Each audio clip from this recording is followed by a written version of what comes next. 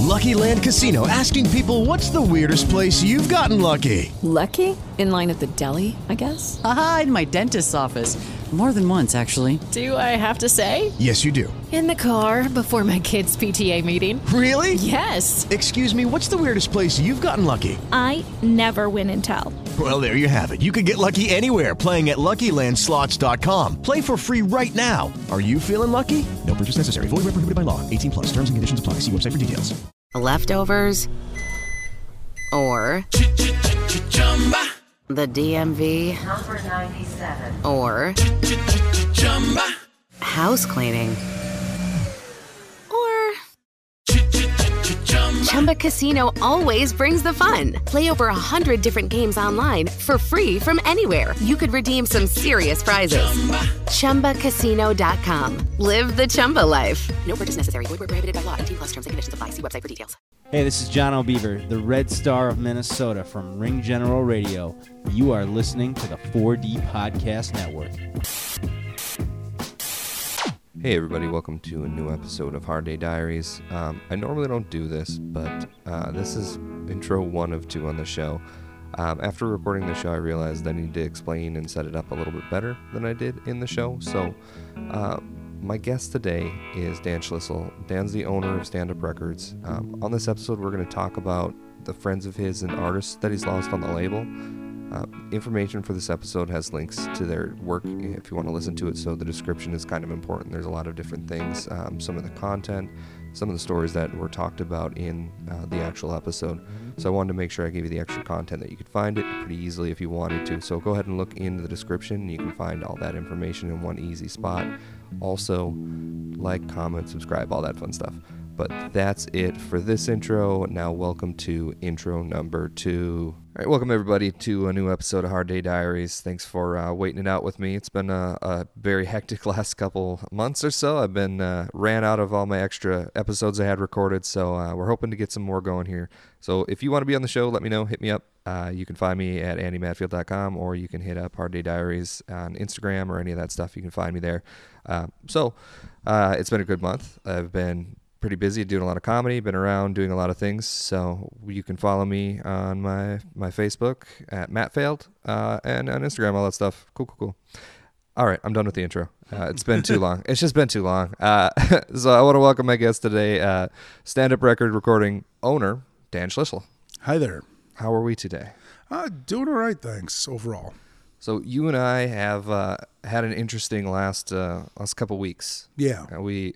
First, we met just kind of chatting, and now we kind of talked about how we wanted to do this episode and getting to where we're at. And then in the last week, we both have lost friends that were close to us. Yeah. So this podcast is actually going to be about people that you've lost on your record label alone, but also that were friends of yours. Yeah. So that's what we're going to talk about. So if you're not in the mood for a heavy episode, maybe listen to something else. But yeah, now would be a good time to get some microwave popcorn and tune somewhere other than us. Yeah, it's going to be real deep and real, which is obviously the meaning of this podcast. Dan and I have been talking for the last half hour or so, just kind of figuring out a little bit of our lives and where we're at, and troubleshooting some internet, because that's what we do now. But turns out that we had to unplug it and replug it. Yeah, yeah. It fixes it all the time. Almost every time. Yeah. I learned that from the movie Skyscraper last night. Right away in the beginning, The Rock was telling his wife, all you gotta do is reboot your phone. And she's like, I like it when you do it. And then she reboots it. Spoiler alert at the end. She reboots a fucking skyscraper. That's the full circle of the whole movie. Well, there you have it. Just watch that movie. It's so fucking funny. It's the best comedy I've seen in years. Yeah, I don't know. I can't think of a decent comedy I've seen in a while.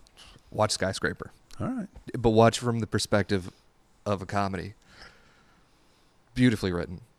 Okay, I'll give that a shot. It's got a lot of physical humor. It's got a lot of action. I want to see that Stan and Ollie movie really badly. Yeah? Yeah. Which Steve one's that? Coogan is Stan Laurel, and I believe it's John C. Reilly playing Oliver Hardy. Okay, yeah, Yep. Yeah. You had me at John C. Reilly. I just like the serious stuff he does. I kind of go back and forth because some of that Tim and Eric stuff's a little bothersome to me. Oh, you don't like Dr. Steve Brule? For moments I do, for moments I don't. It just depends. Yeah, it's hit or miss. Yeah, I mean, I'm also, not the target audience. Yeah, I mean, you don't do a lot of drugs? No, not at this point, no. When that came out, I didn't either, and I was like, I don't understand this. And then I just got older and was like, oh, it wasn't for me to understand. And then I got it. Yeah, I've kind of aged out of that kind of partying. Yeah, I get it. Yeah. I'm not against it, but it's not my cup of tea. Right. So let's kind of. Do you want to talk about kind of how the record started? I've talked about the label starting in my dorm room about a bazillion times. Perfect. So look on other podcasts. Sorry guys. If you want to know that, you spell my last name Schlissel. Look that up with podcast. Perfect. And you probably find a million versions of the same story. Yeah, there's a lot of them. Good. Sorry, I just waste the time? It's like a Spider-Man movie at that point. Perfect. Yeah, we don't need Uncle Ben dies. Uncle Ben dies. A spider bites the guy. Blah blah blah. Now you're caught up. Great power, great responsibility. All right, so let's cut into it. We got a list of people. Yeah, so let's talk about number one on the list. Well, I have them slightly out of order just because I wanted to make sure I got everybody, and my memory for timelines isn't particularly good. So I'm going to try and reconstruct like who passed away first. Yeah. So bear with me. I think the first person on the list that passed away was Mike DiStefano. Yeah. And Mike DiStefano, if you don't know who that is, you should look up his comedy. He did a very touching story at the Moth that is not comedy about taking his AIDS-stricken wife on a final ride on his Harley before she passed away. And it'll break your heart. But this guy could also be insanely funny to the point where he's like a New York tough guy, right? New York Italian tough guy. Not a mobster, but like he has a lot of those mannerisms and verbal tics. Yeah. And then he says some of the smartest shit you've ever heard in your life. But then we'll couple it with some of the just basest humor, deep belly guffaws that you shouldn't be laughing at. And he was raised Catholic, but was really more of a Buddhist, which was also a weird combination for a New York street level tough guy.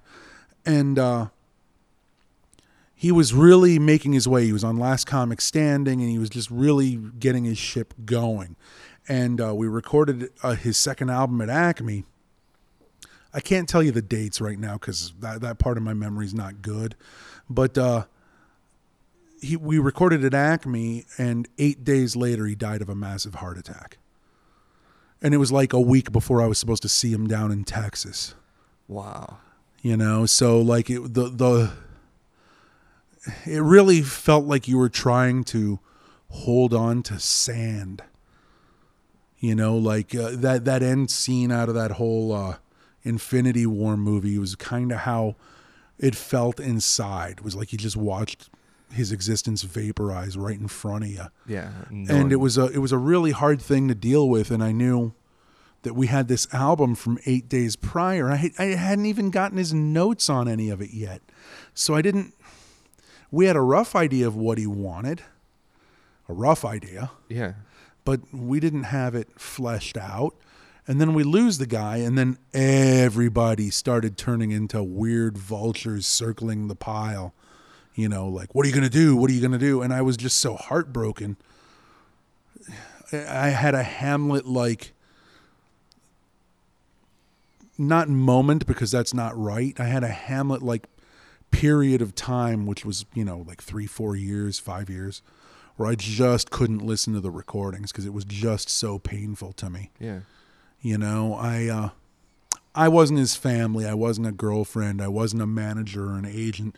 My relationship wasn't as long as any of those, but it was a pretty deep relationship. And he was somebody that trusted me, and I trusted him back, and I just knew we had something. And then to have that all gone, and to have these shows that you had to figure out what to do with while everyone's trying to beat up on you. People are trying to steal the rights. I mean, like, just a whole bunch of weird, gangstery sort of bullshit that happened with it. And it was just an ordeal because every time one of those things would spring up, you just didn't want to deal with the pain of hearing your friend's voice again. Yeah. Well, like on top of that too, it's like you said, you may not have been family or this or that, but you were connecting with him on the thing he loved to do the most. Right, and You the had thing that he purest- didn't want any of those other people to be involved with. Yeah, so now you're holding on to this legacy, this purest form of what he loved to do and what he put his time and Right. effort into. And then what I had to bend to all the living people around him's will. So Yeah. I didn't get to put out the record he wanted to put out, Yeah. you know, because we didn't have notes on it. And then my first draft of that release was actually like taking those shows and making a triple album out of it. Yeah. And trying to address all the directions that he wanted. And like I had it down to where we had artwork and everything. And that got shot down by people close to him that weren't supposed to be involved in his comedy. You know, but if I say that, then I'm a jerk for bringing up, how dare I talk about their pain when they were closer to him. And it's just it was a really hard situation that I don't envy. Yeah, I know his family. They're great people. But, you know, there were things that he said that they didn't want out there. Yeah. You know, but I know he wanted it out there. Otherwise, he wouldn't have said it. Yeah, kind of the protect the legacy style thing. But Yeah. in reality, The reality that is was his legacy. but you still have to bend the will to the people that are alive. Yeah. And that's not to attack them. I mean, I understand where they're all coming from. Yeah. I just wish that they would have let his art stand the way he wanted his art to stand. Yeah. And, you know, there was some repeating elements between those three sets, but every one of those went in a different, I made sure they went in a different direction. So that if you heard, he had multiple ways to take a lot of his jokes. And I made sure that those paths were true. So if he said something about a certain subject and it went one way on show A, on show C when he did it again, I made sure it went the other way. Wow. Yeah. That's awesome. And no one will get to hear it. You know, it's just on a hard drive in my possession that no one gets to see the art, no one gets to hear the audio, and it's a shame. Yeah. And that was the other part of why it took so long to get done. Because when I presented something, nobody saw the vision in it besides me because they weren't part of the artistic vision of it. Yeah, they didn't see all the stuff that you saw with it. Yeah, and there isn't. You know, I have the most heartbreaking thing is writing a royalty check to somebody's mom or brother or sister instead of them. Yeah. So they don't even know how their record did because they're no longer alive. You know, it's just every time I write that check, and it's, you know, 4 times a year, every time I write that, I just think, God, I miss you, man. Yeah. This isn't fucking fair. And that's and this is just one of the few. Yeah, the first one that passed on the label, and it just sucked. How long did you know him before you recorded the album? Well, I'd recorded another album for him a couple years prior. Okay. I think by the time he died, I'd known him like 3 years, maybe 4. That sounds right, but I mean, I'd have to dig through actual documents. Because what happened was I met him, I went to the Lakeshore Theater and met him. And we hadn't recorded. Lakeshore Theater was in Chicago, in Boys Town. It's where the Laugh Factory is now. Okay. My dear friend Chris Ritter and his wife Jessica owned the Lakeshore Theater, and that was like a home away from home for me. Yeah. And I recorded a lot of stuff there. So they wanted me to see Mike. I came out and saw Mike. I was in town for something else. I don't remember what. And we hit it off. Yeah. Like really well. And then I came back at a different time to record him there. Wow. You know, and then that once we did the record, you know, that relationship was cemented. Yeah. There's the friendship. Yeah. That's, So that's kind of, the second recording was at Acme.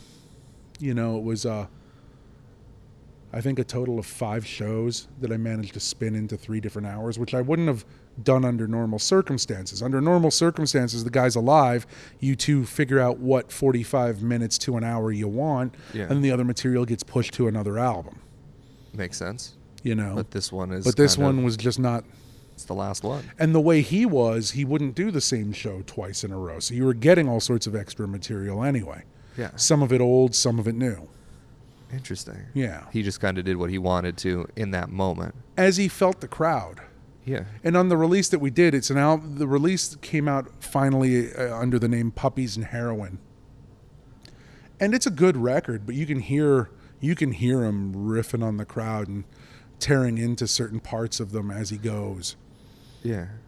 But there was a lot more of it throughout the 3-album spread.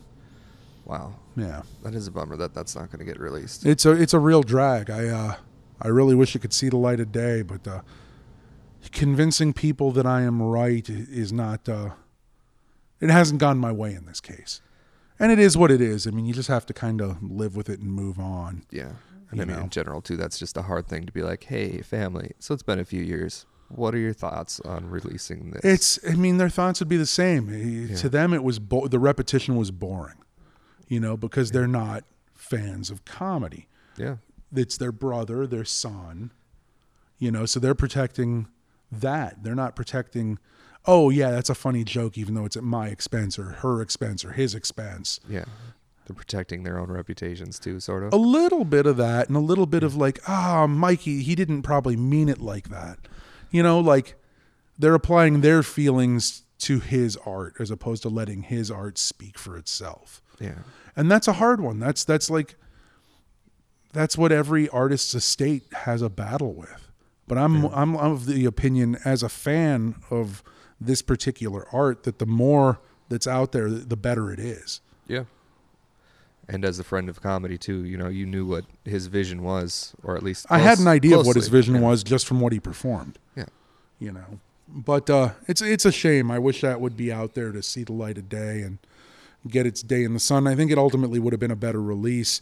Not that Puppies and Heroin is bad. It's a really solid album. Yeah. But I just think it would have been a much better release as the 3 individual things for the people who really, and the thing about Mike is because he went through recovery and all these crazy trials and tribulations, he has a lot of followers that anything that came out of his mouth in that anonymous scene, like whether it's not NA or AA or any of those, Al-Anon, they all clung to every word. They wanted every bit of wisdom from him. They wanted the darkness. They wanted the lightness.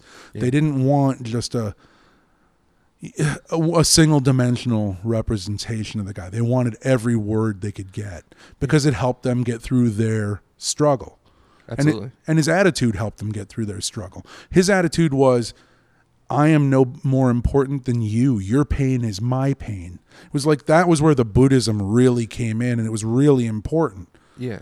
So if you wanted to honor that, you had to do that. But his family, not being Buddhist, doesn't understand those concepts because it's not what they were brought up with. And it's just a shame. I wish love and peace to everybody that cared for Mike. I just wish I could have done that one piece of art for him. Yeah. That's a tough thing, man. It sounds like he understood that the pain in connection with other people is better when you connect and you can share an experience. I never went anywhere with him in New York or Chicago or Minneapolis where people didn't stop him on the street. Not a famous man, to thank him for what he did for them. Really? Yeah. Wow. Because he was that well known in those communities. Wow. Well, we'll throw links in the descriptions for all the comics here, too. So if you want to listen to their stuff, you can find it. Yeah, absolutely. And I think it's important that you give it a listen because these guys and ladies, they were wonderful and they had an insight on things. Not everyone had the same kind of spiritual resonance as Mike, but the things they had to say, they were important. They were funny. A good laugh is like priceless. And almost all these people, all these people on my list, they would give you that. It's a real connection. I think so. Yeah. Even if it was a silly connection, some of them would be spiritual, some of them would be filthy jokes, but there's a connection there. Yeah. And that's all that really matters. That's what comedy's about. Yeah, I mean, turns out I always make the analogy that, as a comic, every one of your albums is your Sistine Chapel. When you die, it's even more so. Wow. It's what you're leaving behind for. I have no illusions about comedy. Comedy is not a large part of the recording industry. It's not a large part of our entertainment per se. Yeah. Stand-up comedy in particular. But this is what lasts. Your albums are what outlive you. Yeah. So it's kind of important what you put into them. Yeah. It's an important thing. Yeah.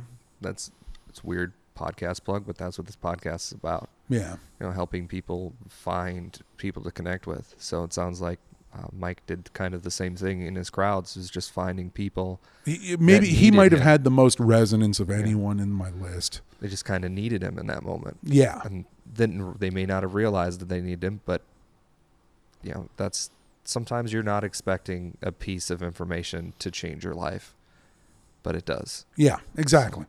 And he was a master at that.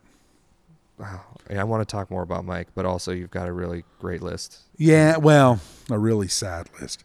The next people that died on my list were going to be a little hard to talk about. My good friend Gus Lynch, who didn't really have an album on my label, but was on a couple of releases that were compilations. And then you can't really mention Gus without mentioning Bill Young either. Yeah. And I'll explain that more in a minute. Gus was a hell of a character. He, I don't know if you know mythology or anything like that, but he was a real life sort of Bacchus or Dionysus. And I don't mean that in a Greek god Jim Morrison kind of way. Yeah. I mean that in a very sensuous of the moment, lust for life kind of way. Okay. Very much in the moment living. Very much in the moment living. To me, he was a human representation of fun.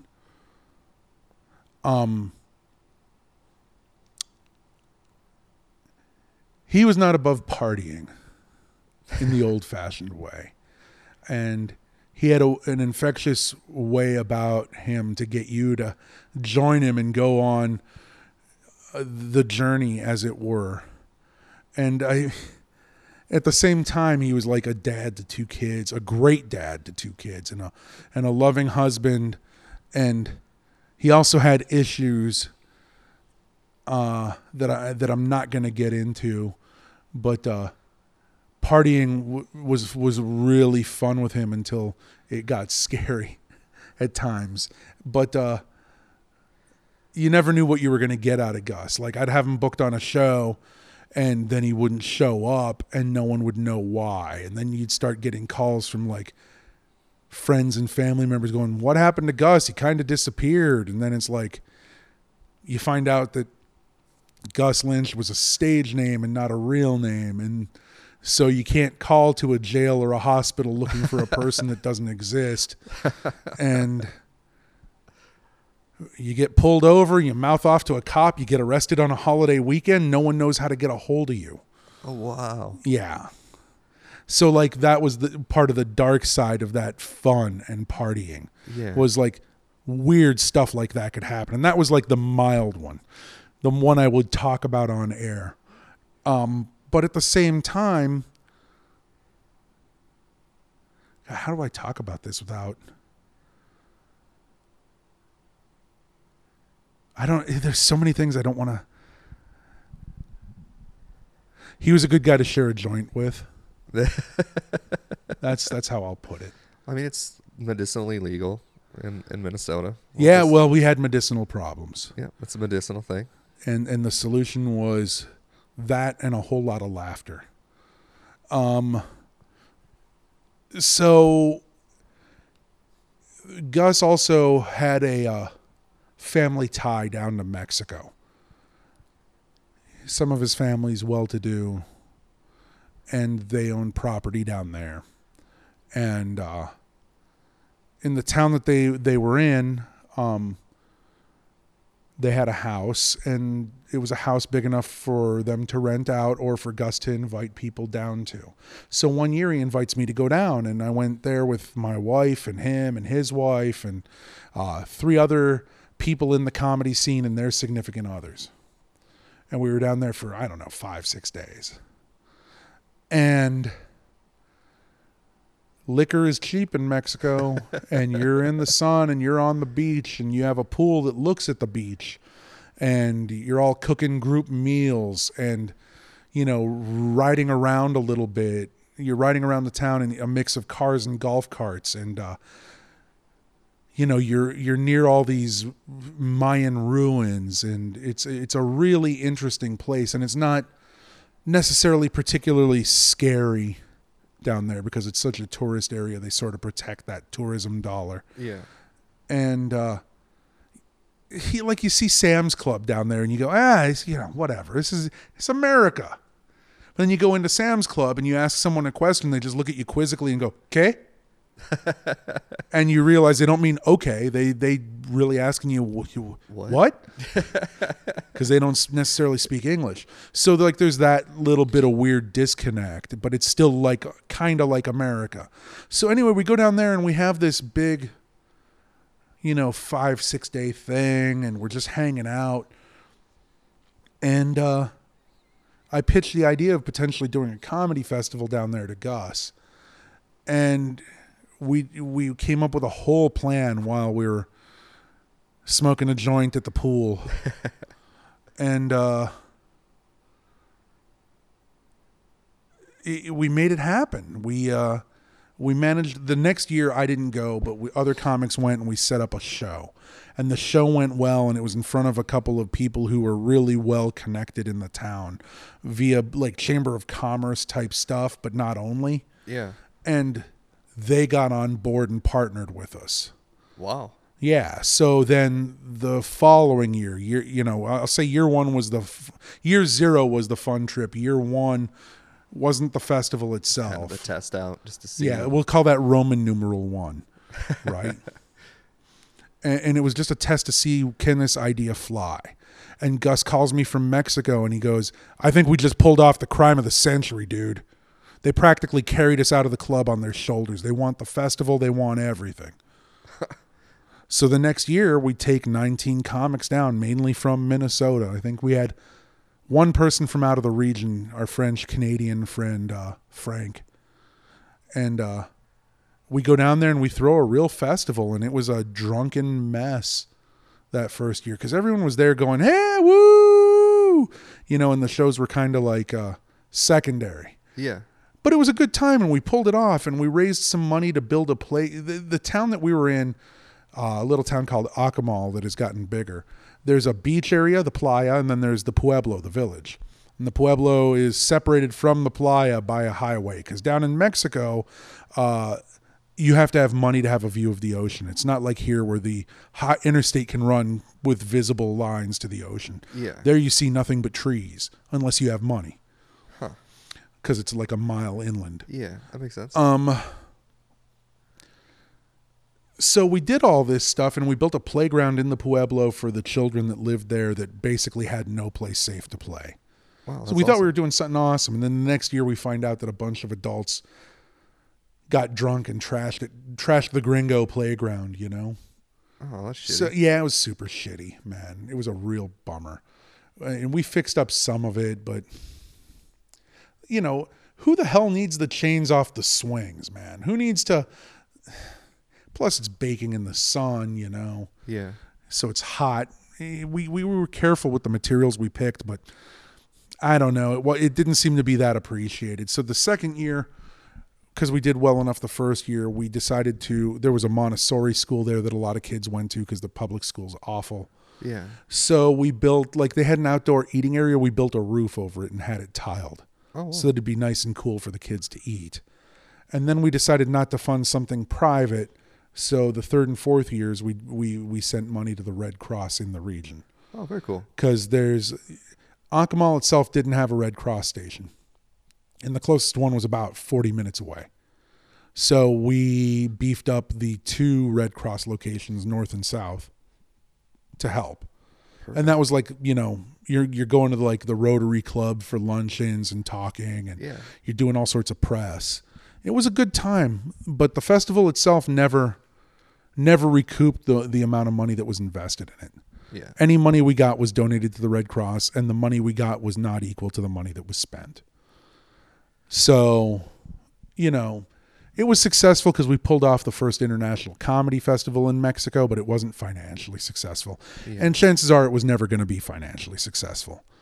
Well, in between year 3 and year 4, because Gus's family had that property down in Mexico, he was down there over Thanksgiving, and he promised his son, who was turning 10 that week, that he would take him to the one pyramid that you can climb, which is about an hour away, a site called Koba.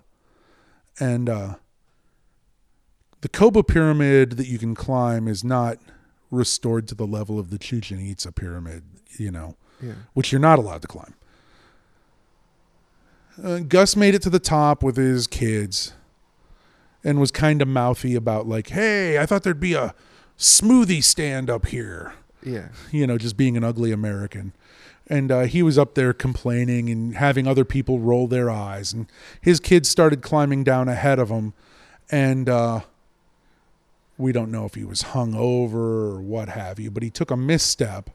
And those pyramids are made to give you a very quick descent if you take a misstep or are tossed over the side. Yeah. And he saw that he was going to run into other people and potentially take them down, so he managed to switch directions a little bit, but then fell 40 feet and broke many, many bones. Punctured a lung.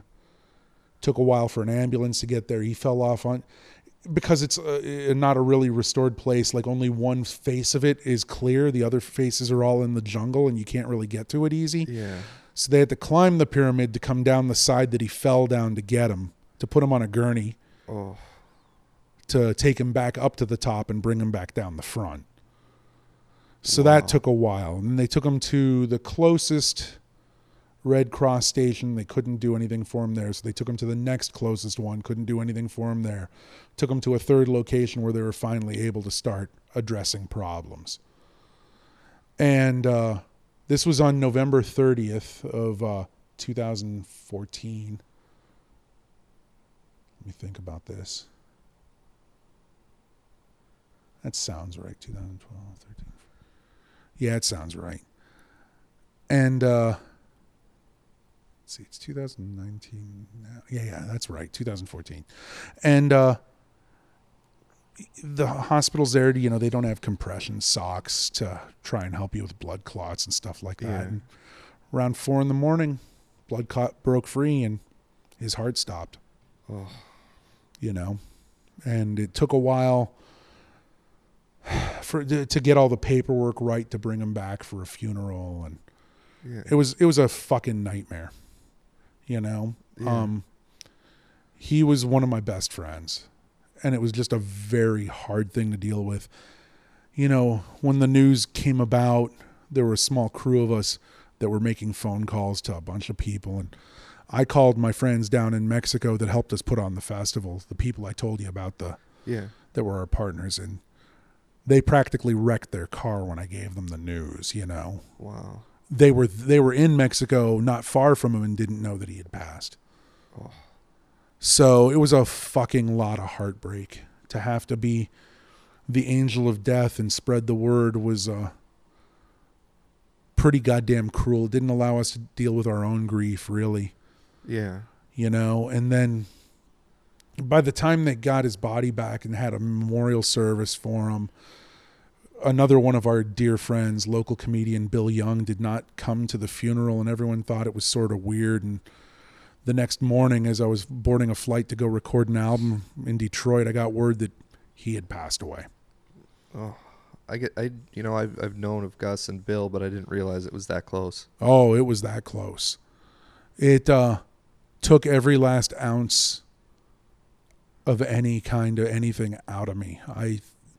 I stumbled through that weekend in Detroit pretty hard. I'm glad I had a recording engineer with me, and there was another comic on the label that was in Detroit on the road and just stuck around for a couple extra days to help out. Yeah. Alicia Wood, and she was an angel. You know, she got like tickets to a Red Wings game for us, and Just something to preoccupy, and then she drove, and we got to this arena, and then we sit down. She's sitting like next to me, and she says, "I don't understand hockey. You're gonna have to explain it." So like she kept me thinking and not just in a vegetative state. Yeah. But it was, if I hadn't had those two people with me, it'd have been a very hard week to record an album. Absolutely. It was very tough to keep a smile faked up onto your face. Yeah. You know, it was a constant, just, you got to come home and have another funeral. And it was rough. It was very, very rough. Both those guys, they didn't get recognized for how funny they were. They didn't ever get full albums, you know. Yeah. Gus has a bit of MCing on the $4.99 show CD that I did that Bill headlines, so Bill only has a half hour on there. Yeah. And it's not as well recorded as other stuff because it was during a rock and comedy show that Gus and I used to put on. Oh, wow. So the focus wasn't as fully there as I would have liked, and Bill never got a full album. Gus never got a full album, even though he was the director of live events for my label. Yeah. And, you know, one of my best friends. So it, how do I put this? I guess it was sobering. Yeah.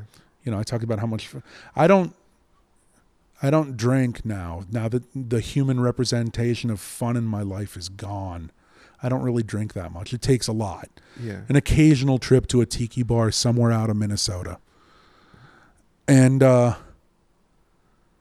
with Bill, I mean, Bill was just the kindest. He was super funny and the kindest human being you've met. Like people say, you know, oh, he'd give you the shirt off his back. Bill would literally do that. Yeah. You know, I just never knew anyone kinder, needlessly kind, as Bill. And, you know, his story gets buried a little bit in the drama of Gus's passing. And it's a shame because both these guys, they deserved so much more than what life really gave them. And, you know, I wish I could change a moment of it. Yeah. To make it be more like snatching victory out of the jaws of defeat than the other way around. You know? Yeah. It's just a goddamn shame. And that one affects me pretty deeply because I was pretty close to both those dudes. And I just couldn't do enough. Yeah, you know? when I started in the scene, like 4 years ago, something like that, they're both very highly regarded, even now. Yeah. 4 years later, since I'll be like 5 in June or something like that. Yeah. I still hear stories about them. Yeah, they were good dudes, man. It sucks to not have them around. And of course, you know, like Bill had been divorced by then, so he didn't have really, he had a ex stepchild, I guess. Yeah. Someone who he was greatly concerned for, but he didn't have that thing that Gus had, which was, you know, 2 children who, I mean, the oldest one was 10 when he died. Oh, wow. You know, so it's just a fucking nightmare in that regard. I hope I can swear on this podcast. Oh, all day. You know, those kids they're growing up without their dad. I mean, it sucks. Yeah, especially from what it sounds like, such a person that would be very influential in their lives. Dude, when he used to watch his son Jones play football, he would wear mirror shades, like cop shades, because he was so filled with pride that when he watched his son play, he didn't want his son to see the tears in his eyes. Oh, man. The tears of pride. Just the like, joy. It meant the world to him. And, you know, his daughter's into theater and acts now. He was a theater guy before he was comedy. He's on this commercial, I think for like Snickers or Twix, that like I didn't know he was on. And when I saw it, I'm like, I've seen that commercial 1,000,000 times. It's just weird. It's just weird that he's gone and not having that energy around my existence. Yeah. is also weird, and that energy to have fun and to not take life so seriously, and Yeah. you know, that part of it's really kind of missing for me. I don't really enjoy things to the level that I did when he was around. Seems like some of my flavor receptors are dead. That's kind of how it seems. And it's kind of a spot too where, as far as like the healing process goes, that's a person you don't want to like let go of. I don't like letting go anyway. Yeah. That's always been a weak spot. I don't like goodbyes. I don't like letting go. And so far with these three guys, it was all sudden and unexpected deaths, you know? Yeah. Like they came from out of nowhere and then they were just gone. You know, like a meteor streaks across the sky and disappears. And sometimes that's what a life is supposed to be. Sometimes it's supposed to be short and super flash and catch your eyes and make you go, God damn, what was that? You know, people aren't necessarily, not everyone's meant to last 99 years and have that. So like those three in particular, just, you know, even to talk real quick, like I said, we both lost friends this last week. The friend of mine was extremely influential for me to performing because she's the first person to give my dumb little band an avenue. Right. So we would play stupid covers. Right. We'd play Muppet songs. Like we would play whatever. And she was always happy to have us, and it made me realize that performance can be whatever you put energy in. Yeah. I get that. I mean, I'm not even talking about, you know, because of the nature of the podcast, I'm not talking about all the deaths that hit me. I'm just talking about the ones with people I've worked with, you know? Yeah. And this is what it was with her. She was the manager of the bar. And like this was like the first person that I had felt, you know, maybe my talent was, I had a little bit more talent than I had thought I had. Right. And this kind of first person to kind of get me into the push of being more than I felt I was. Right. And to like get better and work harder. I understand that. So she was a very influential driving force into just being a performer. Yeah. And working harder. I get enjoying it and loving it. Yeah, I mean, my dad played that role and I lost him, you know, in my 20s. Yeah. Half my life ago. And so I get that, but I mean, I wasn't including him in this list. Yeah. You know. Oh, God, this is not fun. No. I'm going to move on from my local friends even though I'm moving on, it's not like I've stopped thinking about them. I'm not going to. Yeah, and we'll throw some links in the press stuff before this. Is it Gus or Bill that has a brick at the Viking Stadium? Gus. Yeah, Gus played football not for the Vikings, but he was because his family is well off. You know, they've been season ticket holders of nosebleed seats forever. Yeah, and so they decided to honor him with a brick, but then they decided to honor the fact that he was a football player before anything else. Wow. I mean, the reason he stopped being a football player was he had this critical illness that I can't even describe properly, so I'm not going to try. But like they basically had to remove his sternum and put in a fake one. Whoa. Yeah. So he had to quit playing football. So the fact that he everything he threw into his identity as a football player, you know, knowing all the moves and all the strategies and all of that sort of migrated into theater for him. So if you know anyone from the theater scene that knew him and you talk to them about him, they won't talk about his football playing, but they'll talk about how he tore apart a scene and a situation to get to the truth of it. Wow. And it was the same stuff he was doing with a playbook as he would with a play script. That's really interesting. And because he had that experience on theater, he understood chops. And it's because of that stuff that he could apply it to his stand-up comedy. And that helped him progress further along because he was a little bit older. Yeah. You know, he didn't start being a stand-up until he was already married and had kids. Wow.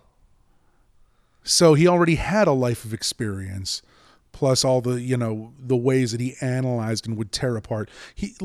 One of the main roles he served in this scene was he helped squelch conflicts. That was one of them. But he gave everyone advice on how they could improve. Mm-hmm. And it was not just like, hey, use this line instead. He'd be like, this is what you need to think about. And he would give strategies about how to roll with the punches on stage. Yeah, like an angle. Yeah. Yeah, so he's the comedy dad. Yeah. So like that was the brilliance of him, you know. But Bill, I'm sorry that I don't have as many anecdotes for you.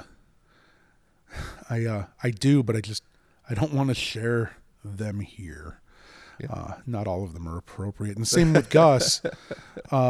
You know, we used to do this thing together. Bill came to the first festival in Mexico, but we used to do this thing. There's this nerd party. To call it a comic book convention or a sci-fi convention isn't fair. Yeah. But there's this nerd party that happens in town called Convergence, and it happens. Yeah. It used to happen a mile from here over at the DoubleTree, right? At the DoubleTree. Well, Bill and Gus and Bill's ex Jenna, they were really essential because they had Bill had the connections, as did Jenna, to everyone in the community. Yeah. And Gus really had the wherewithal to want to pull it together and do a show. So like without the three of them, it couldn't happen. Yeah. And then to lose two of them within 10 days of each other. Wow. It just sort of, we've never been involved in Convergence since. It just changed it. Yeah, there was no point. Like, I didn't want to do all that work without having them around. Yeah. And some of the craziest, funnest times were at Convergence. Really? But I'm sorry, Bill. I'm sorry I just didn't have as many foreign trips with you and as many experiences. But I miss the ever-loving stuffing out of you. And I hope you can hear that wherever you may be. The next person who passed away is a really hard one as well. I suppose now is the time that we should mention that I have also died. And I don't want to go into too much on it. Everyone's heard the story probably by now. If not, listen to the episode of WTF with Mark Maron that I was on. I got better, as Monty Python would say. I managed to hold on long enough for the medical staff at the hospital to open a hole in the proverbial ice big enough for me to get through. Wow. And it was a couple of days after I had died and been resuscitated that I found out that my friend Andy Ritchie had succumbed to a brain tumor that he'd been suffering from for well over a year at this point. And you have not had survivor's guilt until you've died the same week that one of your friends did. And that somehow you're still walking the earth and breathing, and they're not. And that will make you feel super shitty for many years afterwards. Andy was a Canadian-born guy. I don't know where he moved to first in America, but I know he was a stand-up comedian starting here in Minneapolis. I believe that's where I know him from, was here in Minneapolis. From Minneapolis, he moved down to Austin, Texas, because Austin's a great place. At least it was then. And he was really impactful in the comedy scene down there. Well regarded. And then he and his significant other, Ruby, moved to Los Angeles, where they were, slowly starting to try and make waves, as you do. Mm-hmm. And he just came down ill and found out it was a brain tumor, and things descended from there. And I didn't get to talk to him much from that point on. So it's not like we were in regular contact. I can't even tell you what our last conversation was, honestly. But he put he was a silly comic. His album's called King Dingaling. And it's a very funny record. Very surreal, very things out of left field. Really, really funny stuff. And, I had friends that were obviously friends with him that would visit him in the hospital and then give me little bits of pieces here and there. But I kind of, in my own medical crisis, as I was descending into it, kind of just dropped all threads to the outside world. I kind of limited all my contact down to a couple of people. Yeah. And I just wasn't paying attention to the outside world. But I know that when I was brought back to life, I do know that in the brief time that I had my computer working before I accidentally password protected it in a opioid haze, that I'd gotten the word that Andy had passed, and it just was the worst goddamn thing. Yeah. Hadn't gotten to talk to him. Why him? Why not me? Our album had been done for a long time at that point. He's the first person on this list that had the full record done first.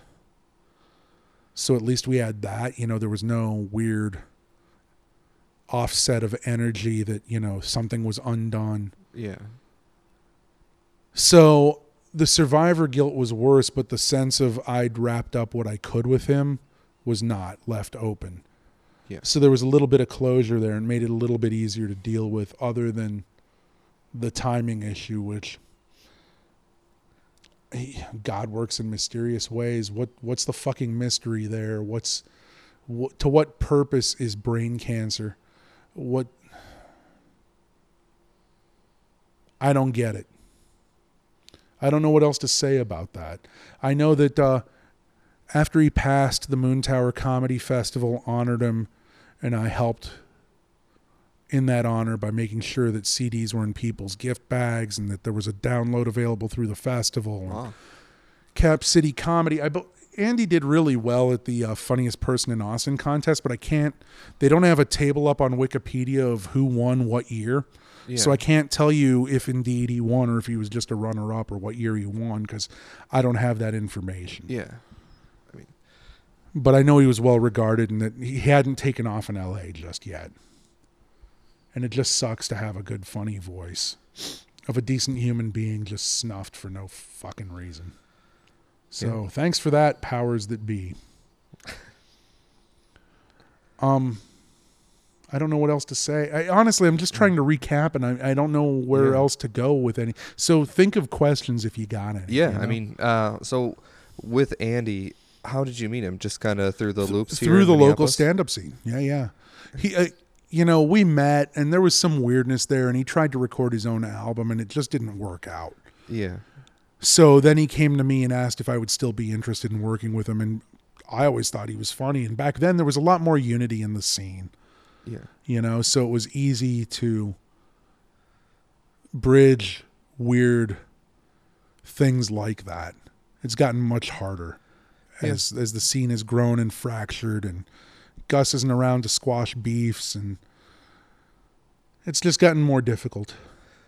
Yeah, it's new, different voices come in, and you have to figure out how those people interact with other different established voices, and it's hard. It's just hard, and the scene specifically, it's a lot of voices that deserve to be heard, and a lot of people that deserve to be heard, like I said. But it's been like that the whole time I've been involved. Middle ground.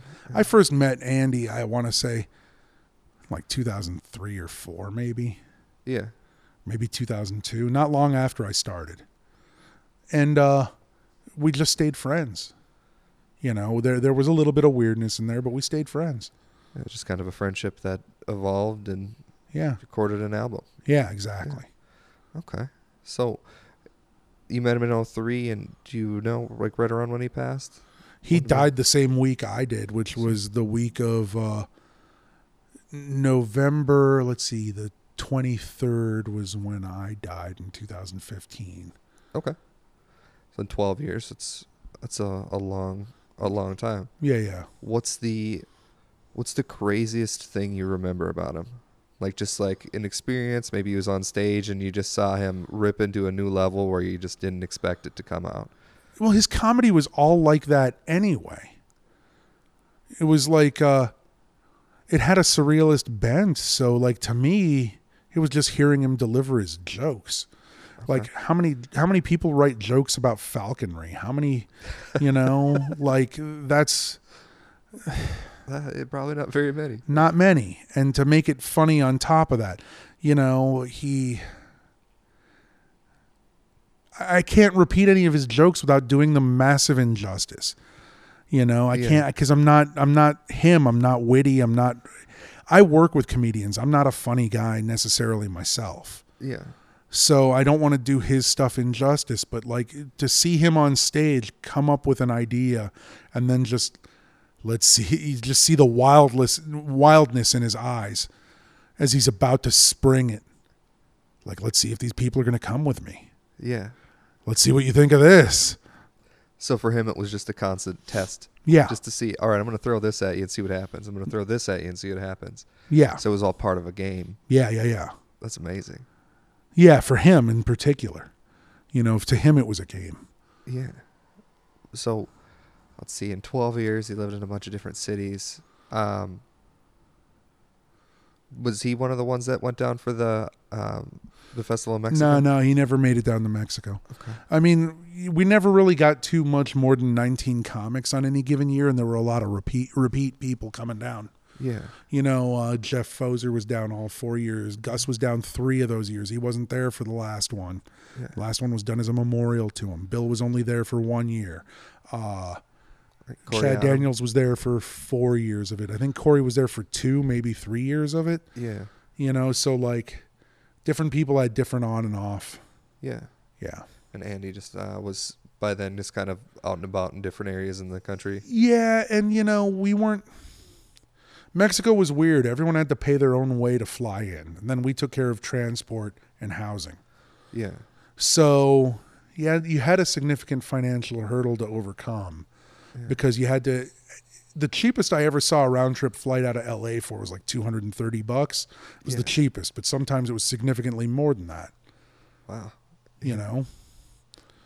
And most of the time it was significantly more than that. So like people had to put that money up, and not everybody wanted to do that for a festival that didn't pay without industry people to impress. Yeah. I mean, one could argue that you are industry of. Yeah, but most of the people that were going already knew me. I mean, I wasn't. That's true. I wasn't about to ruin my festival with industry people. That's true. I just wasn't going to. I understand where you're a young comic, you want to be seen by the industry. Mm-hmm. Last thing I want to do is be around the industry at a festival. Yeah. Period. I just have no desire to be around. Industry talk isn't fun. It's not comedy itself. It's like a fucking weird sales meeting, and the further away from that shit I am, the happier I am. Yeah. And Mexico was more about being a summer camp and happiness than it was about what can I do to advance my career, dude. Yeah, that sounds like a really fun festival to go to, honestly. It was. It was fucking wonderful, but it wasn't as wonderful once one of the partners died. Yeah, that makes sense. So I think that's all I really have. About these guys so far. Well, I still have a couple more to go through, unfortunately. Yeah, I mean, with Gus and Bill, they were. What was the sketch group they were in with, like Maddock and Gabe Noah? Turkeys. Yeah. Can't remember what that's called. Yeah, that's what it's called. Yeah, Turkeys. Look it up. Some of the stuff's pretty funny. Yeah. So okay, well let's move forward. Let's get to the next. The next person that I miss a lot is my dear friend LaShonda Lester. I only had LaShonda for a few years in my life, but she was a comic who moved to Austin, Texas from the mean streets of Detroit. And she had an interesting life. Some of it I found out the longer I knew her, and some of it I found out through her jokes. But like in Detroit, she managed a candy store at a mall that had a rat problem. And then from there, she went on to being like a pro wrestler, a wrestling manager first, then a pro wrestler. And then she got in the ring and was like, oh, these hits are for real. I'm out. Yeah. And she a lot of hustling of stuff. And then eventually she became a madam. This is all in Detroit. Wow. Yeah. And a lot of it will be addressed on her album, which is coming out in a month, called Shandi Superstar. Now, from there, she moved to Texas, where she started to do stand-up comedy. She got married, and then had a kid, Alex, Mr. Alex, her sweetheart, and did stand-up comedy to the point that she won the Funniest Person in Austin, Texas contest in 2016. And she was the rightly held queen of Austin comedy. And fucking funny. Like ridiculously funny. And part of it was informed by, a good part of it was informed by her actual experiences. Yeah, I mean, those life experiences alone are... They're unreal. They're and so to hear the different. stories they're fucking crazy. They're Like so different. Crazy. And it really gave a different character and a different flavor to what I normally deal with in stand-up. She was the only black lady I've met who could wear a purple wig and a cut-up Guns N' Roses t-shirt and be genuine about all of it. That's awesome. Yeah. She was the shit. Getting together with her for a meal and talking shit about comedy as an industry and the people involved were some of the most enjoyable times I've had. I even told her once that I had a dream about it, where like she was working like she owned a store in a shitty strip mall selling this thing that she had invented that had revolutionized the industry that she was selling it in, but still out of a shitty little strip mall store.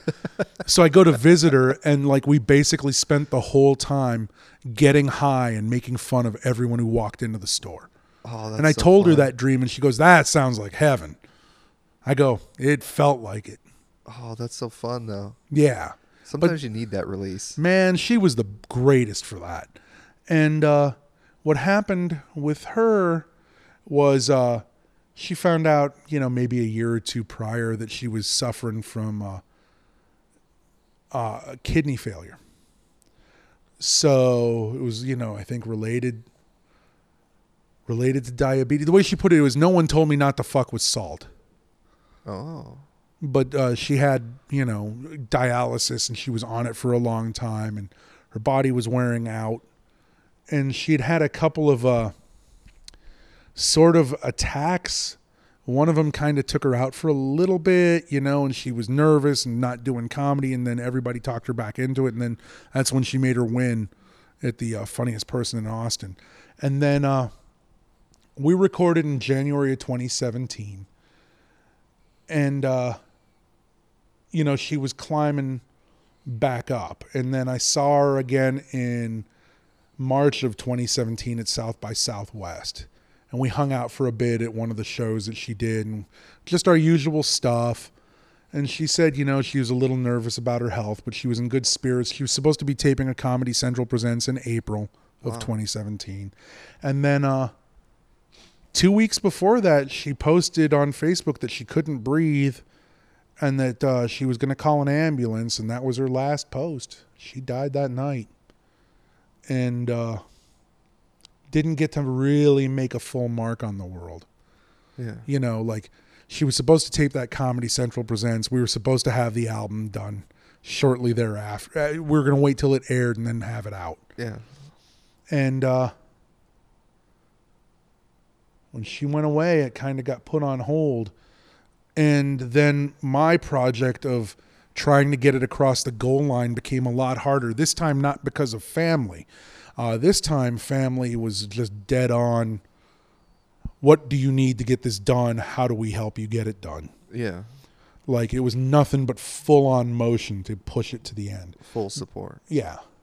Full support and full on, their weight behind me as opposed to not quite. Yeah. And because of that, we were able to power through some stuff, but we were not able to power through clearing rights with photographers in a timely manner. turns out that even as Austin has become a more corporate, more traffic-heavy place, there are still some people that want to keep Austin weird in that sort of Richard Linklater slacker sort of way. Mm-hmm. And they just weren't replying for clearing rights to photos that we needed. We didn't have time for a photo shoot for the album because she died. Yeah. So I had to rely on existing photo shoots to pull material from. And one of those photo shoots, we paid the photographer, but then I had an illustrator make a painting. So you could modify things a little bit. Yeah. So, like that one was the first one to clear. But then the ones that we need for the physical copies that we're planning on having, they were not responding. Yeah. And I had to pull like third and fourth parties into it to apply pressure. And then I finally got the rights cleared, but not in time to release it for Moon Tower last year like I wanted to. Yeah. So now I'm going through the effort of trying to get a release party at Moon Tower for this year because it's scheduled to come out during that festival. Yeah. And now they're being a little weird about helping out with the release party, which is a bummer. But it's also been 2 years and it's tough to maintain interest in somebody that passed 2 years ago, I guess. I don't know what the political motives are. I know I'm furious about them and I'm trying to temper that so that I don't shoot any opportunity in the foot.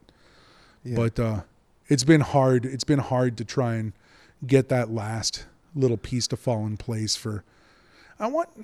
her family deserves to have that moment, She deserves to have that moment. You want to do it right. I want to do it right. And just getting everybody to see that's been tough. I mean, that's like my least favorite thing about any of this sort of posthumous release stuff is the people you thought you could count on don't always want to be counted on. Yeah. So I'm trying to be nice and apply pressure in friendly ways, but it's infuriating. It's infuriating that I have to do all that. Meanwhile, I know that Sirius is going to be like doing a sneak preview of the whole album in March. Yeah. So I know that it's going to get airplay there, and I'm going to push on some other fronts too. So I just wish that the festival could see that and see that they're just sort of hindering the splash that we're trying to make for LaShonda.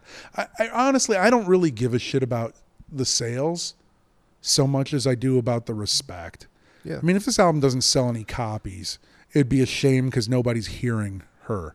But if it's all streaming and nobody buys a copy and people get to hear, fine. I don't care. Yeah. I don't care if I don't make a dime on this. That's not what it's about. It's about respecting. Yeah, LaShonda deserved it,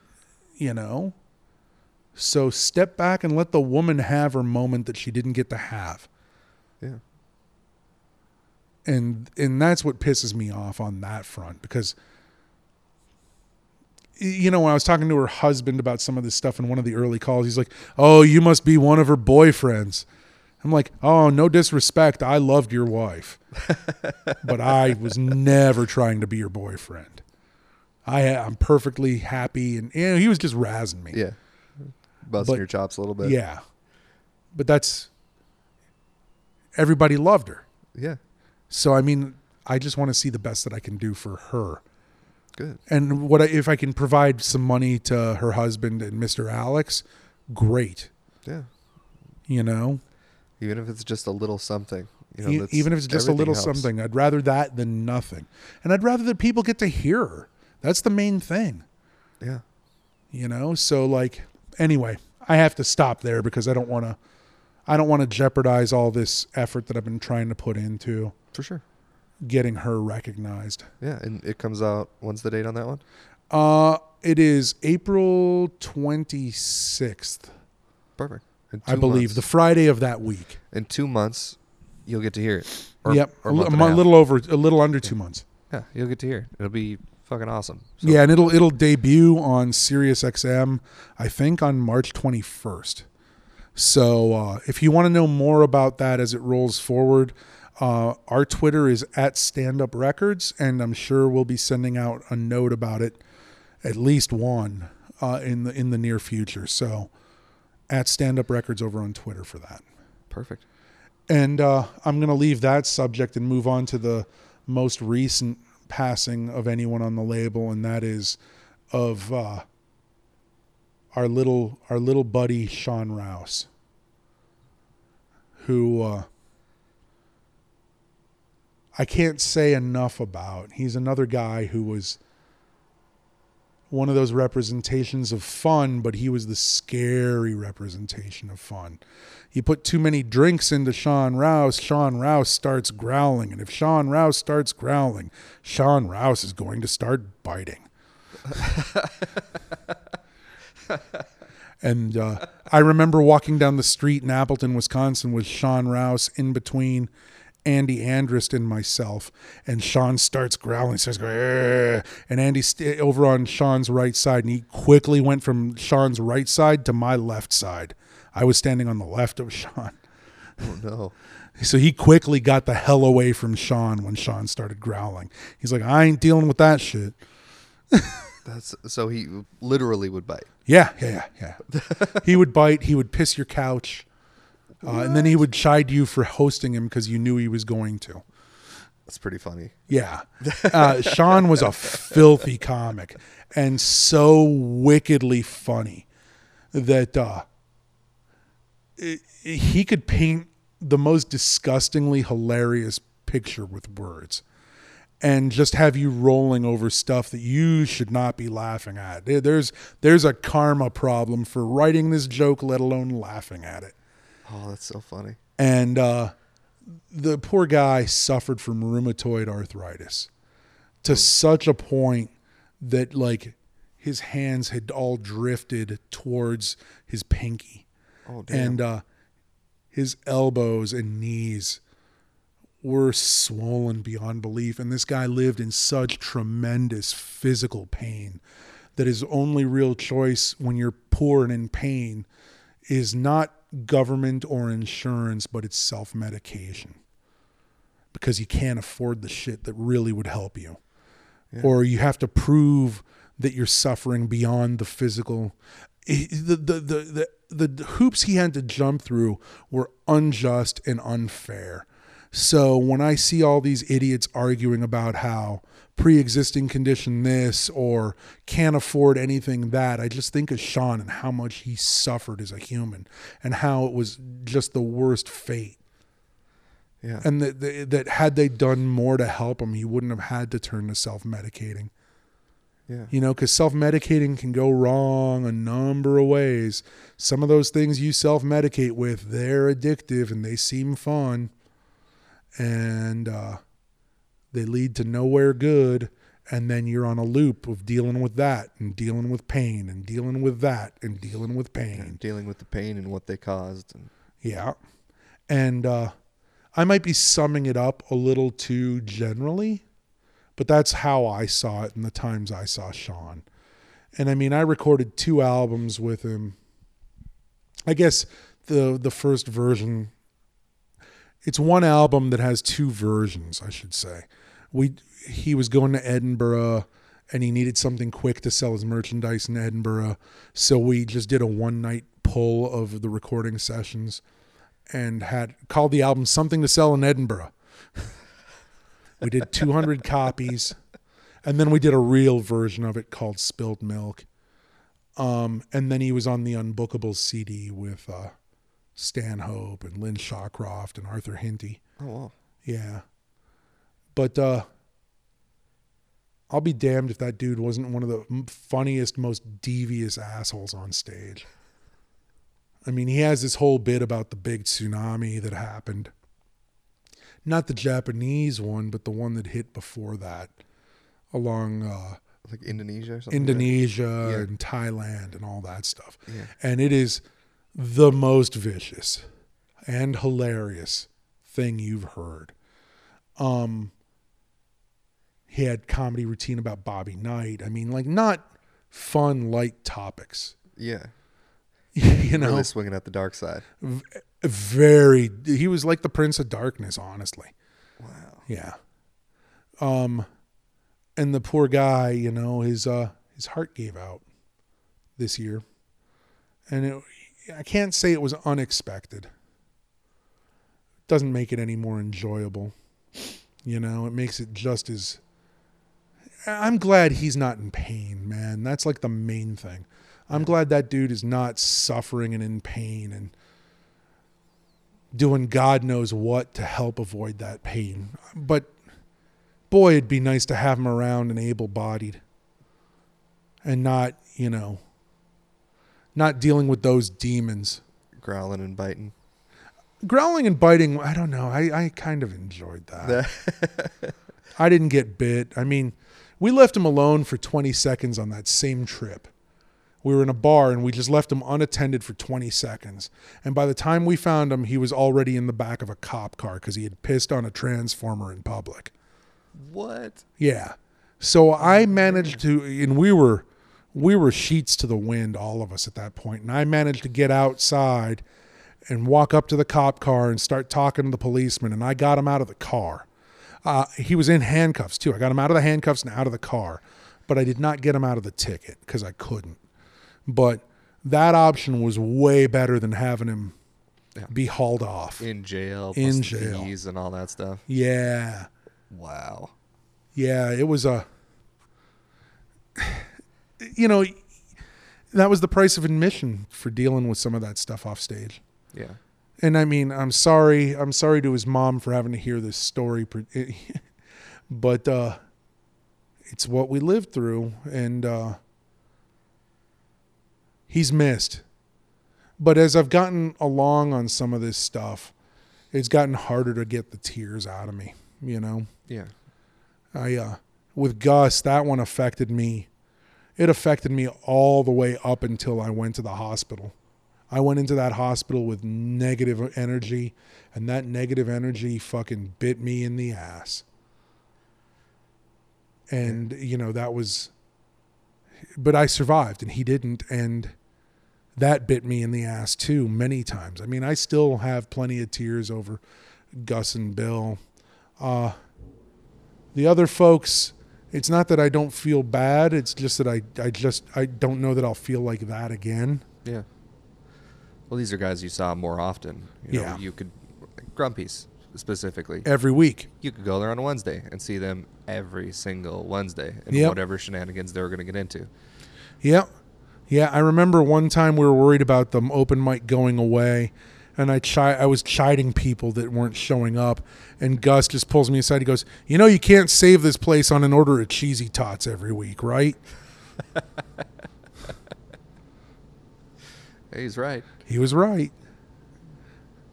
The wisdom and humor of these fine friends of mine whose voices have been snuffed. It's a goddamn shame that they're not around to be heard now. But I'm glad that I got to preserve little tiny bits of at least some of, all of them actually, but longer bits for some than others. Yeah. I'm glad I got to preserve those for other people to get to hear them. Yeah, it's still something to listen back to. Yeah. And the more, specifically like Bill and Gus, the more I'd hear about them, the more I'd start to kind of look like, okay, how do I find stuff on Bill and Gus? Because right. I started after they were gone, so you only hear like an amplified version of the person. Right. So, yeah, and it's a good thing to have just to look back on. Yeah, absolutely. I miss, there's a Jim Carroll song called People Who Died. Jim Carroll wrote it's like about 5 or 6 minutes long. These are people that died. Yeah. That song? Yeah. They're all my friends and they died. Yeah, that's a good song. Yep. Yeah. It's kind of where it is. Yeah. Now we just go through life and I just carry them in my head instead of on my sleeve the way I did. Yeah. Try to honor them the best way you can, and some you can honor better than others, but yeah, you do what you can. I think, is there a couple more on the list? The only other person that was on the list was a question mark anyway. It was Mitch Hedberg, who I was not necessarily longtime tight friends with. We recorded his album, Mitch, all together, my old production partner, John Mocknick, and I.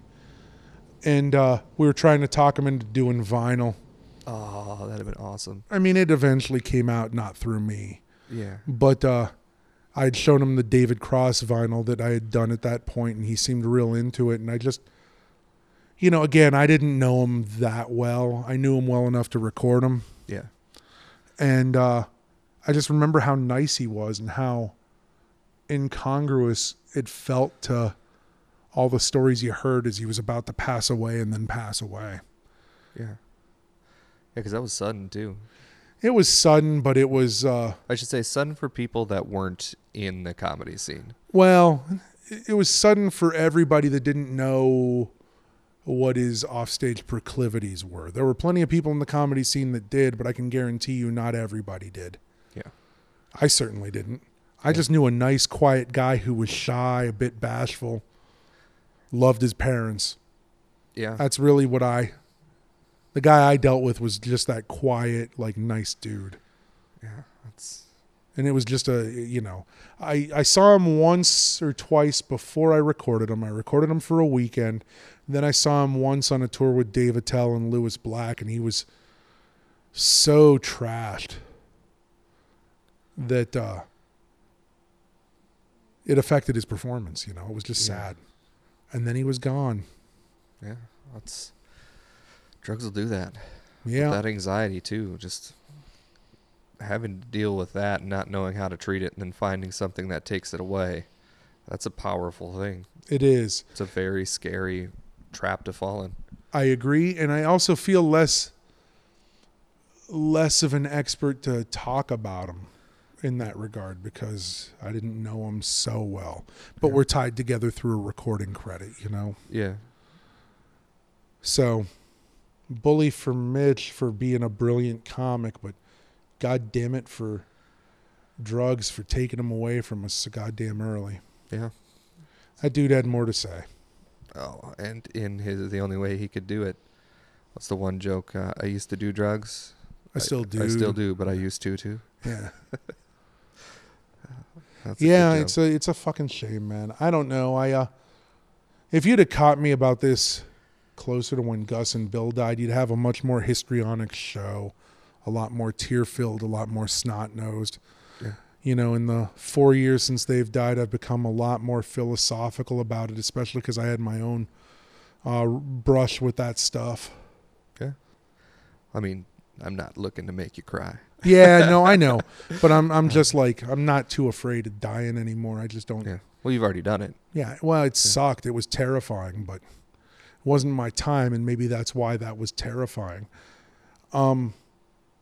Yeah, I don't give a shit. When it comes, it comes. Yeah. But like, it happens to everyone. Yeah.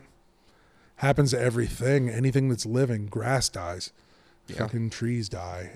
Like animals, fish. Yeah, there's no way around it. Nope. This is all a one-way march, and what do you do? What do you do while you're here? And that's more what I'm focused on. Yeah. What am I going to do while I'm here? We've done some pretty cool stuff. Yeah, and I'm going to leave a bunch of really weird shit behind afterwards. Hell yeah. So. Can't really do better than that. Yeah, exactly. Exactly. Nor do I intend to. All right. Well, I suppose we can wrap it up. All right. Now this is the promo part of the show. You've got a couple releases coming out. I do. I have a release for Ryan County, former Lincoln, Nebraska guy, lived in Austin and is now in L.A. His album's called, oddly enough, I Can't Die. So that comes out the weekend of March 16th. And then LaShonda Lester's posthumous release, Shondy Superstar, is coming out the weekend of April 26th. Awesome. And then your website's just standuprecords.com? Website is standuprecords.com. The Wikipedia, you should be able to look up Stand Up Records. The Twitter and Instagram are at Stand Up Records. And just look up Stand Up Records on Facebook. You'll find us there too. Yeah, and then if you want to hear more about the people we've talked about, I'll find some links that we have. I'll post them up there so you can look into and find some really cool content from some people that are really missed. Absolutely, and you will laugh your ass off. Honestly, this is one of the more exciting ones in a little while. No offense to everyone else on the show. I love you guys, but death is a thing I like to talk about because it happens to everyone, and I think more people are afraid of it than you should be. I mean, you only have so much time, so do what you can in that time. And if you don't get anything done, it doesn't matter. You're dead. Exactly. End of the show. You can find me at Matt Failed. You can follow my shows on AndyMatfield.com. I'm gonna try to be better with Instagram. I don't know. I don't get it.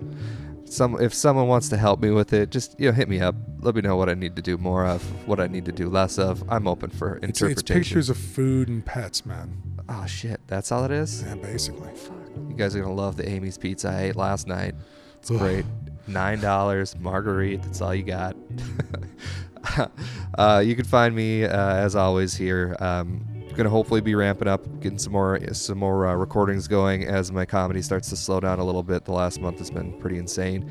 The next month's going to be a little bit busier, but should hopefully start slowing down here. Well, not hopefully. I hope I never slow down. I hope I slow down. Yeah. Having shows is a good thing. So if less of these come out, but are more important, I'm sorry, but I'm not sorry, I guess. I don't know. I'm following my dreams. I love doing what I do. Thanks for listening. And Danny, any final words? Don't die. I don't know. Live, man. Just or lady or whoever's listening, live. Just go out and do the thing you want to do. Your time is not on your side here.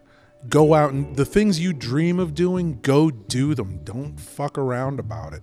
Just go do it. Even fail at your dreams. Failing at your dreams is as important as succeeding at your dreams. You're going to learn so much. I tell this every comic, learn how to bomb. Accept it. When you're bombing, accept it. You're going to learn so much from that experience. Then if you have a good show, great. That's where you expect to be. Right. But when you're not expecting, how did you get there? Right. But also travel. See the shit that you want to see. Don't goof around. Time is short. Make it happen. All right. Final words. As always, tell me about your hard days.